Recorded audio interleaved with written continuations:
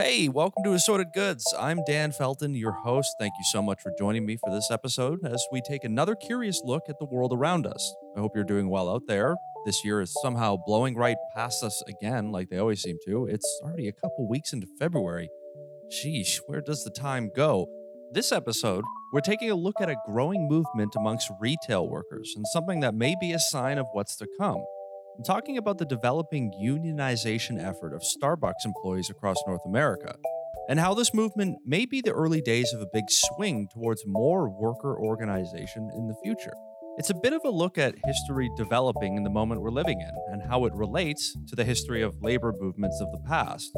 So, without any more preamble, grab your grande iced white chocolate mocha, collect those Starbucks points, find a cozy spot, and let's just get going with this episode.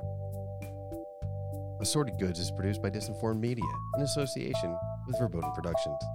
Promotional support comes from the Always Up Network and DeanBlundell.com. For many, many years, I resisted the cult of Starbucks. I'm usually a bit of a contrarian, so I actively rejected the big fancy coffee shop with the weird names. I mean, what was wrong with small, medium, and large? Come on. But then one day, I converted to the Church of the Green and White Mermaid Lady. Actually, the woman in the logo is apparently a siren, the ancient characters of Greek mythology that lure sailors in with their irresistible songs in order to run their boats into rocks. I feel like there's some kind of metaphor in there for the company, but we'll move on. Starbucks is a cultural monolith, more than just a coffee house. It's a place where people will spend hours doing homework, socializing, or writing the script for a podcast episode. And its drinks are addictive on top of that. Like, actually addictive. A 2016 article from Wired detailed the combination of sugar, salt, saturated fats, and caffeine, and how they come together to create a dopamine hit to our brains that always makes us come back for more, and has parallels to the effects that drugs have on the human brain, which is unsurprising if you know how delicious some of those drinks can be. Yummy. People just love shelling out a little extra money for that sugar loaded coffee with a fancy sounding name. The marketing strategy of the company has worked so well over the decades that as of November of 2021, it has over 33,000 stores in 80 countries. The allure of the siren song is strong indeed. But all the while, as the company has reached unimaginable success and wealth from the days of being a small coffee house in Seattle, it's still, pretty simply, a retail chain of stores. Now, it should be pointed out that Starbucks in the past year and a half or so has made an effort to increase the wages of their employees, or as they like to call them, their partners. Why do companies like creating these friendlier sounding titles for their employees? I don't know. I'm sure there's a strategy behind that too. In December of 2020, Starbucks committed to raising its wage floor to $15 an hour in America, way up from the $8.75 an hour workers were making in 2013, which is solid, although $15 an hour, although being maybe a national target for the minimum wage, still doesn't really keep up with the cost of living and now, of course, inflation as well. But according to Starbucks' own statements, the company will also aim to have wages in the $15 to $23 an hour range in 2022, depending on the worker's tenure with the company and the market that they're working in. The company also offers health and dental benefits, a 401k plan for their employees as well. And over recent years, the company has taken steps to create a perception of being a more progressive and inclusive employer, an image that has its benefits to the business, of course, too. It's always got to do with the branding, somehow, some way. On the spectrum of retail businesses, Starbucks isn't near the bottom of the barrel in terms of how it treats their employees, and it's an image they try to maintain. It's not like Starbucks is the only company putting on a show for the public either. Now, over the past year, something else has been brewing at Starbucks besides the really overpriced coffees. And allow me to declare right now off the bat, like any topic I dive into here on Assorted Goods, I do my best to be level headed and objective with the stories that we touch on. And unionization is something that can be a hot button issue for a lot of people. I myself have worked both as a member of a union, although for a short period of time, and as a regular non unionized private sector employee as well. Personally, I think unions have great value to give to workers, especially workers in high stress or high risk or low pay industries. And I also recognize that unions can have downsides too. Like anything and everything on planet Earth, unions are a mixed bag depending on the scenario, the situation, and most of all, the people who are involved. Now, in October of 2021, three Starbucks stores in Buffalo, New York formed a union called Starbucks Workers United after years of issues with working conditions, scheduling and staffing problems, and difficulty being able to take paid sick time. The issue of sick days, especially, has become amplified by the pandemic, unsurprisingly. In December, the stores voted on unionization. One store was successful by a vote of 19 to 8. And at the same time, at the other two Buffalo Starbucks locations, one voted unsuccessfully by a 12 to 8 vote, and another failed, but with a legal contest being put forward by the union stating that most of the no votes were by non regular employees.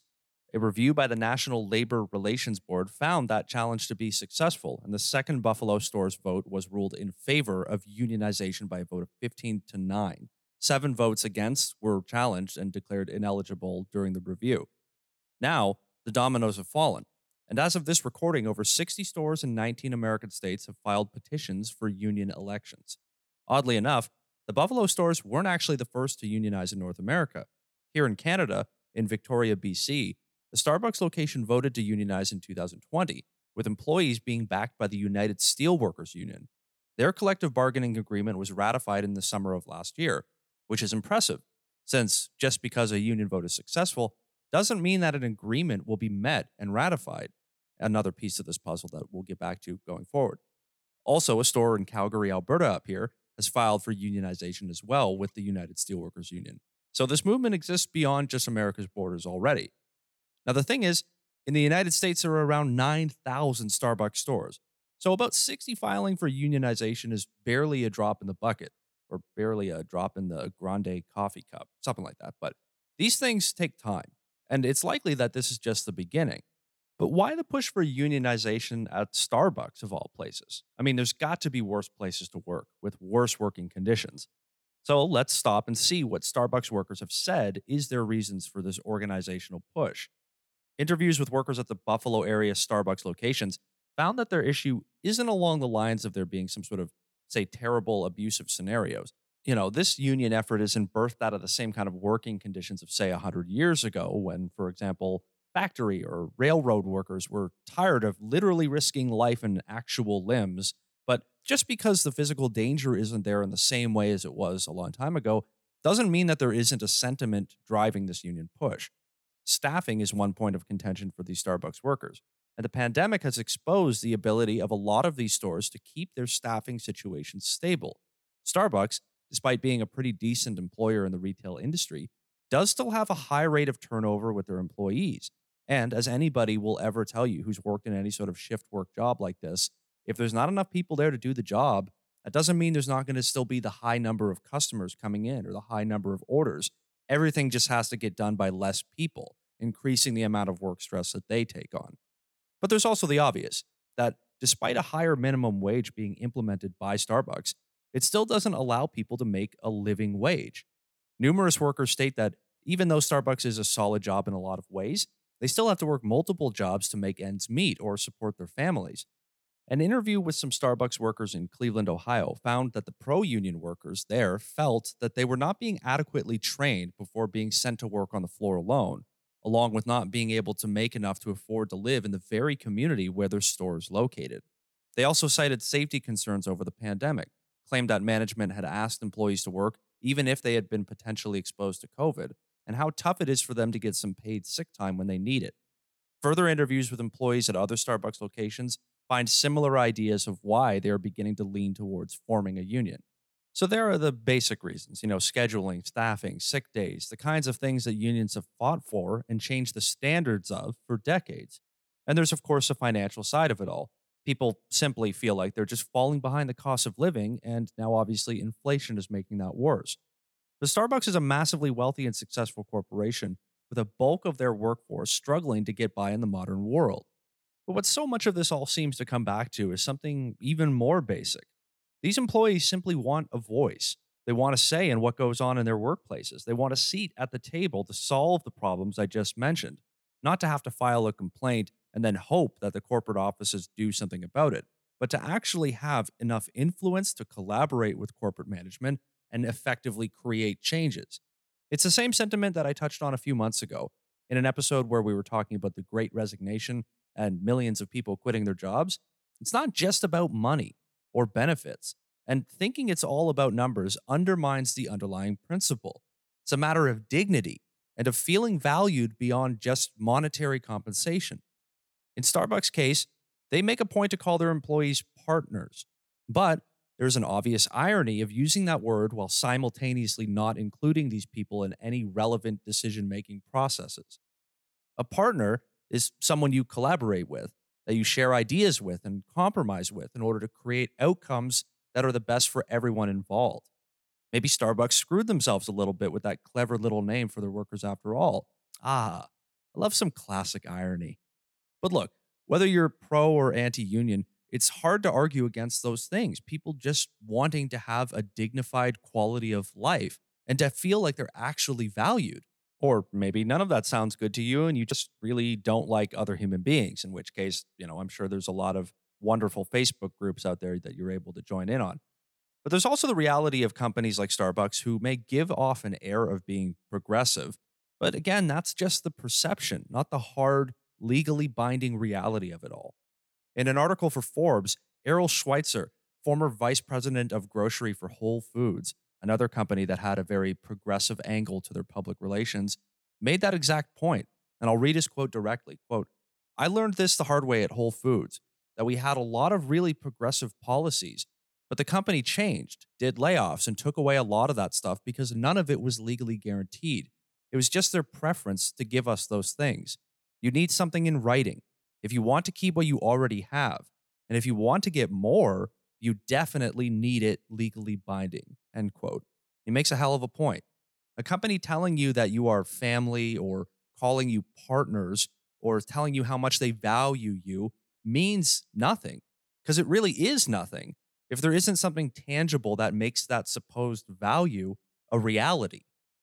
But where things get dicey and where a movement for unionization starts to get even more traction isn't just in the initial push for higher quality of working conditions, but what gives these movements some real staying power over and over again is the way that companies usually react to the efforts to unionize. Union busting and disruption from corporations facing a union effort is a battle as old as our industrial world is. When union efforts start, companies fight back, and Starbucks has been no different. Side note, as I was writing this part of the script, I was in fact actually drinking a strawberry lemonade from, yes, Starbucks. I know. I'm a Starbucks scab, apparently, but it's the truth. Now, this isn't exactly the late 19th, early 20th century time periods where violent incidents were common regarding union efforts and worker strikes. For example, the Haymarket Strike of 1886, the Homestead Strike of 1892, or the events of the Harlan County War, for example, of the 1930s. By the way, the story of Harlan County, Kentucky is actually a really wild one. It runs deep in that community, and the effects of the war of the 1930s between union organizers and the coal mining companies there actually still stems up into the modern day. It's crazy. But anyways, the working conditions that workers deal with now aren't as severe, and on the flip side, the response by companies aren't quite as rash. But just because it's all more mild than it used to be doesn't invalidate the issues of today. Times change, and so does the context of what's going on. When workers at those Buffalo Starbucks locations made the move to unionize, the company apparently began sending managers from other locations, along with higher level management team members, to spend time in the Buffalo area stores, apparently just there to help with the daily work.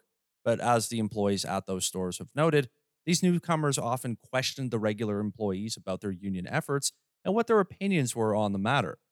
One member of the Starbucks Workers United in Buffalo, barista Casey Moore, detailed one incident where a pro-union employee left informational pamphlets in the employee break room for anybody to read and take, which then disappeared immediately after some of those higher-level management team members made their way around the store for an afternoon.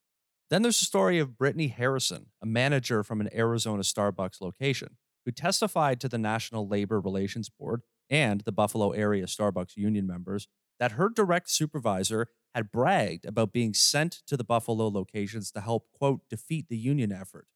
Harrison recorded a Zoom meeting with Starbucks managers, which was filled with anti-union talking points. She then provided this recording to the union members at the Buffalo locations. Harrison, 28 years old, was also recently diagnosed with leukemia in October of last year and had difficulties with getting any paid leave for her treatment. Starbucks advised her to take an unpaid leave of absence, which of course she couldn't afford. Then, after a bronchitis outbreak at her store, Harrison was forced to work while being sick. Shortly after the recorded meeting video was traced back to her, and under pressure from management, Harrison decided to hand in her 2 weeks' notice. However, when she did that, Starbucks apparently told Harrison that she was under investigation, and since at the same time she had handed in her notice, she was thereby terminated immediately, and her health insurance coverage was then canceled as well. Now, Harrison's coworkers at her Arizona Starbucks location have filed to vote for unionization. The backlash to the union efforts by companies often only fuels more workers wanting to join in. And this is what I mean. Companies hate when unions form because, of course, it costs them money, which they would much rather keep, and it causes a disruption of the chain of command that the company relies on. You do what the person above you tells you to do all the way down the chain. Starbucks, since the first inklings of unionization began, have apparently tried hard to push back by sending extra managers to potential union locations and indirectly turning up the heat, or by more directly holding anti-union meetings, like they did at the Buffalo locations, where only the negatives are pointed out by corporate team members, and almost no information is given to workers about their rights in the situation. At the same time, managers are often being shown instructional videos from the company, advising them how to discourage union efforts. And when these managers are then speaking to their employees, they tiptoe carefully around saying directly that they are against union formation, but their intentions are pretty clear nevertheless. It's a wonderful little dance that goes on. And these tactics are very common. The union effort at Amazon, for example, has seen almost all of the same scenarios unfold. And this is because major companies hire large law firms who advise them on how to disrupt union efforts. And so they employ similar tactics from what could pretty much be described as a playbook for putting down unions. In Starbucks' case, they hired Littler Mendelson PC, the largest anti-union, or as they call it, union avoidance law firm in the United States, the same firm that has advised Amazon, Nissan, and Delta Airlines in their anti-union efforts. And in Memphis, Tennessee, just recently, 7 of a Starbucks location's employees were fired for apparent safety and security violations. Not coincidentally, this is after union talk began at that store. Other employees say that the cause for these firings were flimsy at best and an enforcement of rules that were never enforced prior to that moment. One of those Memphis employees was apparently fired after signing a union card in the view of a security camera. These days, big companies aren't hiring the Pinkerton agency to literally bust skulls over unions. Companies now respond in a much more mild way with teams of lawyers and PowerPoint presentations, but nevertheless, in ways that can ruin someone's life. Someone already struggling to make ends meet is going to be seriously harmed by being fired just for seeking information or talking about what a union could do for them. It's less skull busting and more passive aggressive seminars that are clearly biased in favor of the company, or making pamphlets disappear, or filling up locations with outside managers who are there just to help out. And the company really doesn't do that great of a job of hiding their feelings. For one, the leaks from internal meetings where they don't beat around the bush, or even employees who describe the attitude in meetings with management. But then there's the company's own words. Remember the store I mentioned just before here in Victoria, BC, Canada that unionized?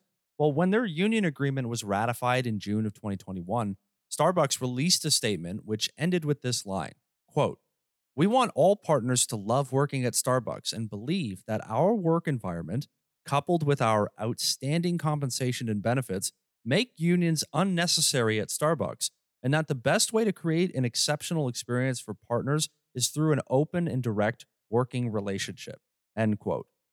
But what is an open and direct working relationship without something legally binding to make that a reality? Companies can say anything they want, but without actually something backing it up, it's just a matter of them pretty much saying, trust us, which, big private sector companies, we know you really can't. So, what does this early days of the Starbucks union effort mean? And what does it say about the current state of labor and its relationship with those massive private companies? Well, we're going to take a quick break here and hear some messages from some other podcasts that would love to have you stop by and give them a listen as well. So stick around, and when we come back, the historical context of all of this, and if the Starbucks unions are just the beginning of a generational shift in labor relations. All that and more coming up after the break here on Assorted Goods. Hello, Nerdverse. I am Omega. MSK. And Yo Peace. And we are the hosts of Fanatically Correct. Podcast for your most novice of fans to your full-on deep dive geeks. We're just three guys who really enjoy having a laid-back conversation about all things fandom. From dramatic stream series, classic TV shows, to blockbuster comic book adaptations and classic film franchises. We have episodes covering current content from all platforms. And episodes on specific topics. Topics like Saturday morning cartoons, recording on a live local Comic-Con panel. And deep dives into directors like Tarantino and actors like Keanu Reeves and all things Billy Zane. And even a guest once in a blue moon. So check out our episodes available on all platforms, or let us know if we're not on your preferred platform so we can be. You can reach us through our link tree at FanCorrect, and reviews are always appreciated. So give us a listen and share in our love for video games, movies, television, animation, and so much more. Fanatically Correct, where the fans, the geeks, and the nerds are always correct.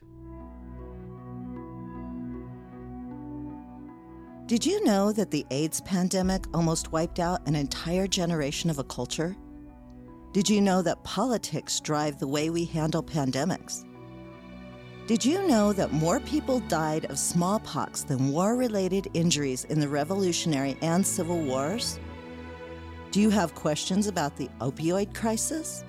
How socioeconomics fuel healthcare? Wonder why the cost of drugs is so high? I'm Jackie Moranti, and I host a podcast called Cause of Death. This show explores all of these questions and many more. If you haven't listened to my podcast, you should. Cause of Death can be found wherever you listen to podcasts. Our history is here to teach us lessons, but as you'll find out, we rarely learn our lessons.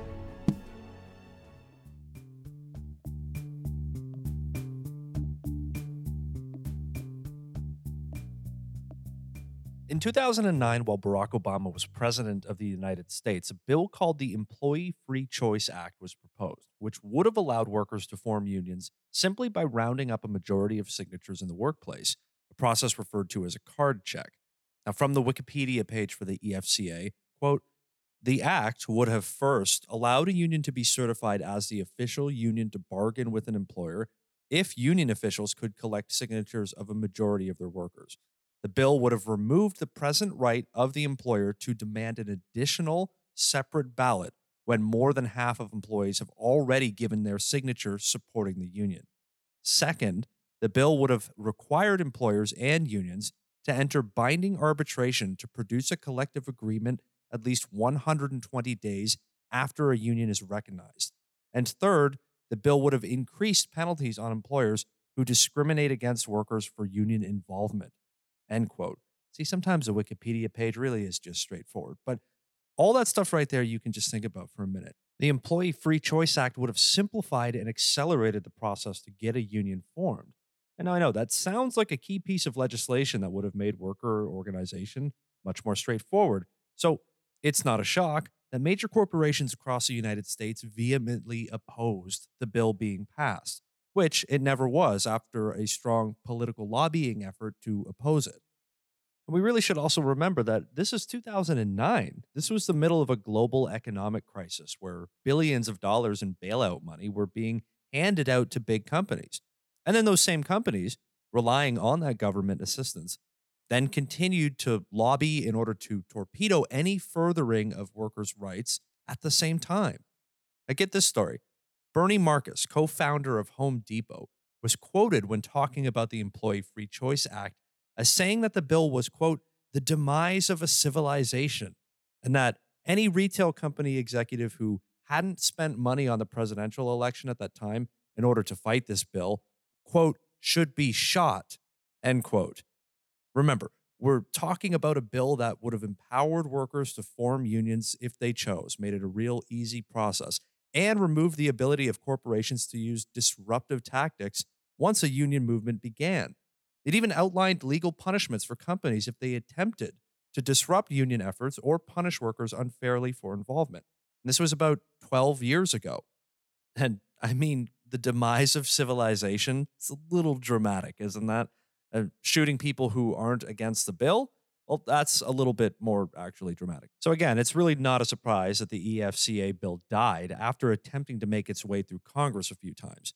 It was heavily opposed by Republican lawmakers and almost universally opposed by business interests across the United States.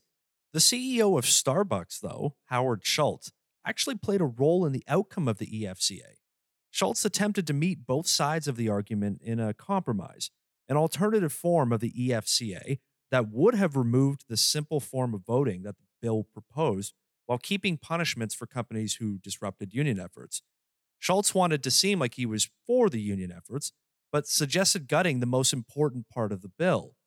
In a memoir published in 1999, Schultz apparently stated in regards to unions being formed at some early Starbucks locations that, quote, I was convinced that under my leadership, employees would have come to realize that I would listen to their concerns. If they had faith in me and my motives, they wouldn't even need a union, end quote. That's a good quote to remember considering that Howard Schultz actually tried to run for president about a year and a half ago and was more or less quickly laughed out of the race after entering. But nevertheless, the guy clearly believes that he's a natural leader. And I guess confidence is everything. But in 1987, Schultz and the company also managed to have a union of their workers decertified and dissolved after a campaign was launched amongst the employees to vote to end the union. The point being that Starbucks has been fighting against potential unionization efforts at their own stores for a long time. And the current situation that's unfolding is really just more of the same. But putting a plug in union formation is not surprising. The numbers in regards to union membership in America have been in steady decline for decades. In 1983, about 20% of American workers were in a union, a number that now sits at about 10%. And the bulk of American union membership remains in public sector jobs, with 36% of workers there belonging to unions. And on the flip side, only 7% of current private sector employees are union members.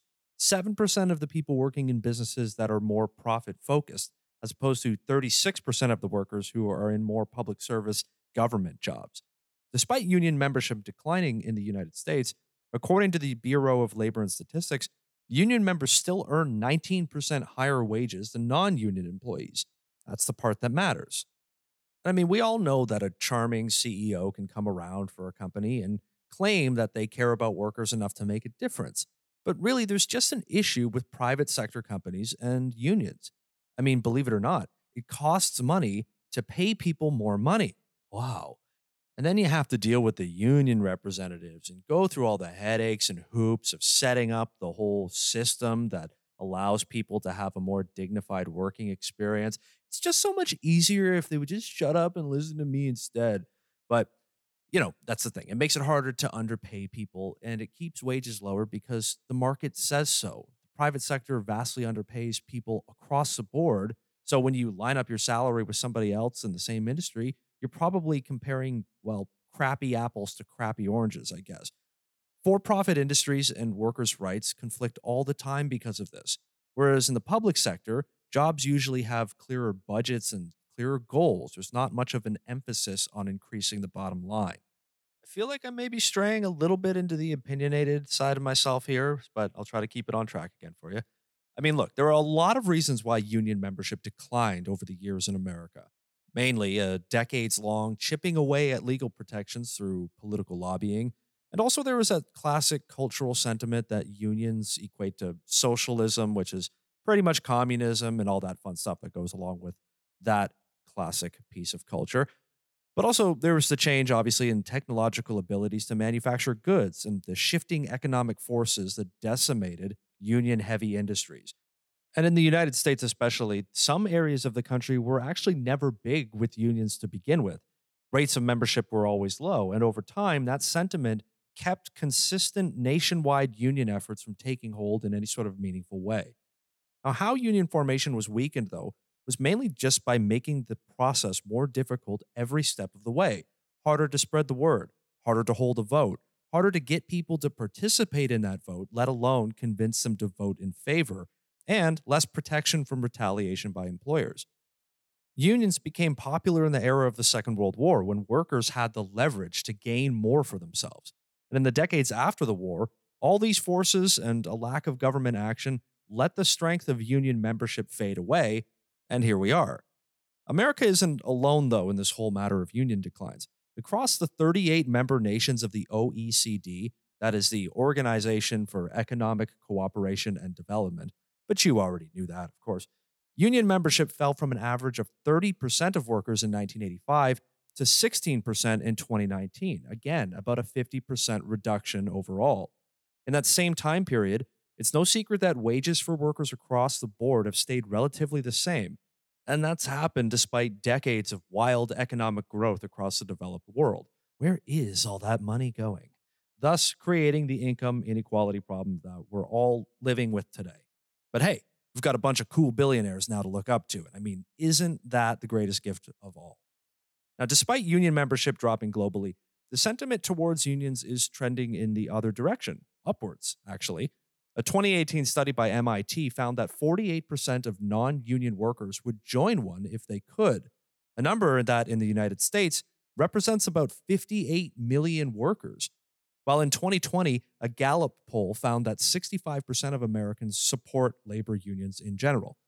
Those numbers, though, vary greatly based on political affiliation, which, I mean, is there any surprise there? Does anything these days not vary greatly based on political affiliation? But the surge is part of a new generation with a new outlook on labor organizations. And many of the Starbucks employees behind the current union effort appear to be from younger generations, my people, the young-ish people of the world. And then there's the pandemic. The exposure to a dangerous virus, the shaky and inconsistent amounts of hazard pay that some workers got in some industries while others didn't, the emphasis on the problem of sick leaves, and again, a general lack of not truly feeling valued as people. All of this is really only helping to boost the general support for unions even further. And although I'm referring to American numbers, the trends are similar across most of the wealthier nations of the world, as are the trends of income inequality and a rising cost of living. And research has shown that when union membership declines, wealth inequality gets worse, which isn't surprising, really. When we rely more on the trust us approach of big companies, again, they really don't come through. Workers need actual power to have a voice to create change and get something that's in writing. Now, get this, the nonprofit Economic Policy Institute, big fan right here, but they estimate that the past few decades with the erosion of union membership has accounted for a 13 to 20% growth in wealth inequality for female workers and a 33 to 37% of growth in inequality for male workers. And they estimate that working people are losing $200 billion a year due to the erosion of union protections and the collective bargaining process. It's also harder than ever to formulate a union, even if you do vote in favor of one. Back in the first half of the episode, we talked about how after a vote is successful, after all the disruptive tactics and the management pressure, if you manage to get through all of that, you then get to actually negotiate and attempt to draw up the legal fun stuff that becomes the collective agreement. But that negotiation process can take literally years.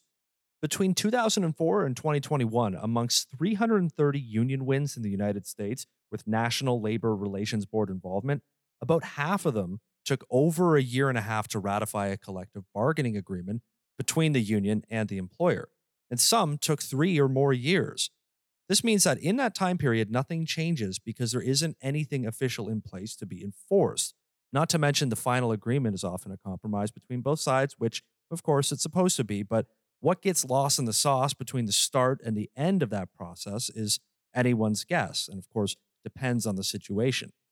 But despite all the doom and gloom I've given about the state of organized labor in America and around the world this episode, there does seem to be change coming. The COVID pandemic has absolutely changed the attitudes of workers that were praised as being essential in the early days of the pandemic.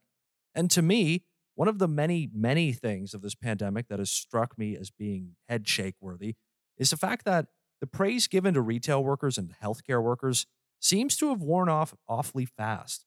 These workers are now still working long hours in stressful situations while being at risk of catching the virus, all the while being mostly underpaid and, of course, underappreciated. Not to mention the subsection of the world now who actively despise these workers because of the enforcement of public health measures, but that's a separate issue entirely. You can see why so many working people are fed up and are seeking to protect themselves if nobody else will. So here we are. Decades of union membership declining, wages staying stagnant, cost of living going up and inequality reaching dangerous levels. And right smack in the middle of it all is a multi-billion-dollar coffee house chain with a growing number of workers who are taking steps to change their own destinies. I know, I really make it sound dramatic when I say it like that. And Starbucks workers aren't alone. Speaking of giant companies, Amazon is in the middle of trying really hard to stop a union from forming in their warehouses. Workers of businesses big and small all over North America are exploring the idea of a union. Here in Canada, workers at Indigo bookstores, PetSmart pet supply stores, hotel workers, and clothing manufacturing plant workers, these are all examples of people who have unionized and caused the sentiment to spread out to other businesses. Union formation is currently a trend in digital media as well, and the video game industry, which honestly could have been another potential jump-off point for this episode. A younger generation with a more favorable attitude towards the concept of a union is moving into the workforce, and these days it's easier than ever to spread a message with the internet. It does kind of seem like everything is lining up for this to be the start of a serious trend. Now, look, this is where I found myself after researching this episode, that when you pull the lens back and look at the trends of the past few decades, it's really not surprising at all that workers are headed towards organizing again. This is a simple cause and effect, action and reaction kind of thing. The private sector businesses of the world, the ones with the C-suite managers and stock buybacks and investor meetings, the really big ones, you know who they are. Sooner or later, they're going to have to answer to the people who actually do the work of their businesses. Wages cannot stay this low forever, especially not when the price of absolutely everything seems to keep skyrocketing with no end in sight, or when there is an increasing number of ridiculously wealthy individuals pretty much doing whatever they want while regular people are more and more shocked at their grocery bills.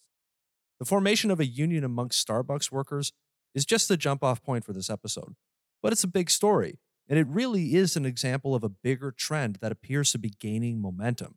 What goes up must come down. What goes down must eventually, float back on up again. The universe demands balance one way or the other. This episode may be out of date before long. Those 60 Starbucks locations may be hundreds within a few months, or maybe the hired suits at the big law firms will earn their keep and crush the movement, allowing workers to rest easy knowing that Starbucks CEO Howard Schultz will step up to the plate and take care of them all. Aw, isn't it a nice thought? Look, I said early on that unions can be a touchy subject for some people, probably because it centers around pieces of everyday life that are serious. We're talking about people's livelihoods, their careers, their money, and therefore stability to provide for those closest to them. Not to mention the complicated history of worker organization, the threat of retaliation for those who choose to explore their options. It is a serious subject and it has serious consequences. But personally, and maybe I'm old-fashioned, I'm only 30, so not really that old-fashioned, I guess, but really I just have a hard time putting down people who just want to be heard and have some agency over what happens to them in their lives. I know, it's far more complicated than that. That's what the previous 30-something minutes was all about. But at least that's their aim. You know what I mean? In the case of these Starbucks workers, their demands are pretty simple and straightforward, as they usually are for people in these situations. It's really not too much to ask to want a living wage without having to work 3 or 4 jobs, or to want to be able to take time off sick without risking being able to pay your rent, or even job-wise, to ensure that staff are properly trained, or that stores have the supplies they need to do their jobs. Basic stuff here, people. And it's stuff that helps a business run from any angle. Happier employees means better productivity. That's proven as well. But then there's that thing that happens all the time these days, to even talk about workers' rights in any meaningful way on a big stage usually devolves into some sort of divisive political issue where the debate really becomes more abstract and really about political ideologies. Is this the start of a wave of union efforts that will come in the following decades? Yeah, probably. It's a good time to get into the anti-union lawyer business. You'd have plenty of clients looking for your services soon. Because really, without governments providing legal protections, making union formation easier, and punishing retaliation efforts by employers, the struggle will continue to just get the ball rolling. And remember what we were talking about before. These big money interests in the corporate world, think it's an existential crisis to have worker rights protections passed at any sort of government level. It's the end of civilization. So you can see what kind of motivation they're backed with. It means nothing if there's nothing on paper. If there's no laws being passed to make the process friendlier for workers, then, well, I guess we know who's benefiting from the current decisions being made. It's an uphill climb to create better conditions for workers, and it always has been. But if an employer with as much of a reputation as Starbucks is in the news with employees not only talking union, but actually winning elections and moving into the negotiation process, well, it could be a watershed moment needed to spread that movement further. If it can happen at a Starbucks, it can happen anywhere. And after everything that working class people have been through in the last couple of years, it probably should happen. And to think it may have all started because of a few brave people getting together and taking the chance, so that in the future, other people maybe won't have to struggle the same way they did. So, more power to them. All right, that's it for this episode of Assorted Goods. Thank you for listening. I hope you enjoyed it. Unite and tell all your friends about the podcast and come back for the next episode. If you want to follow the show on the socials, you can follow me and Assorted Goods on Twitter and Instagram. The handle on both platforms is @disinformeddan. You can also visit the website, disinformed.ca, where you can find the show notes for each episode and a list of the sources used for the information in the episode. If you want to support Assorted Goods, all that I ask is that you hit the subscribe button on whichever app you choose to listen to. And if you want to email the show, you can reach me through the contact page on disinformed.ca or just email me at dan@disinformed.ca. The music for this episode was created and produced by my talented brother, David Felton. Thank you, brother, as always. And credit for the information used in this episode goes to the journalists, academics, writers, editors, and everyone involved in keeping people like me informed so that I can provide people like you with a quality show. Thank you for listening. Take care of each other out there, and I will see you next time here on Assorted Goods.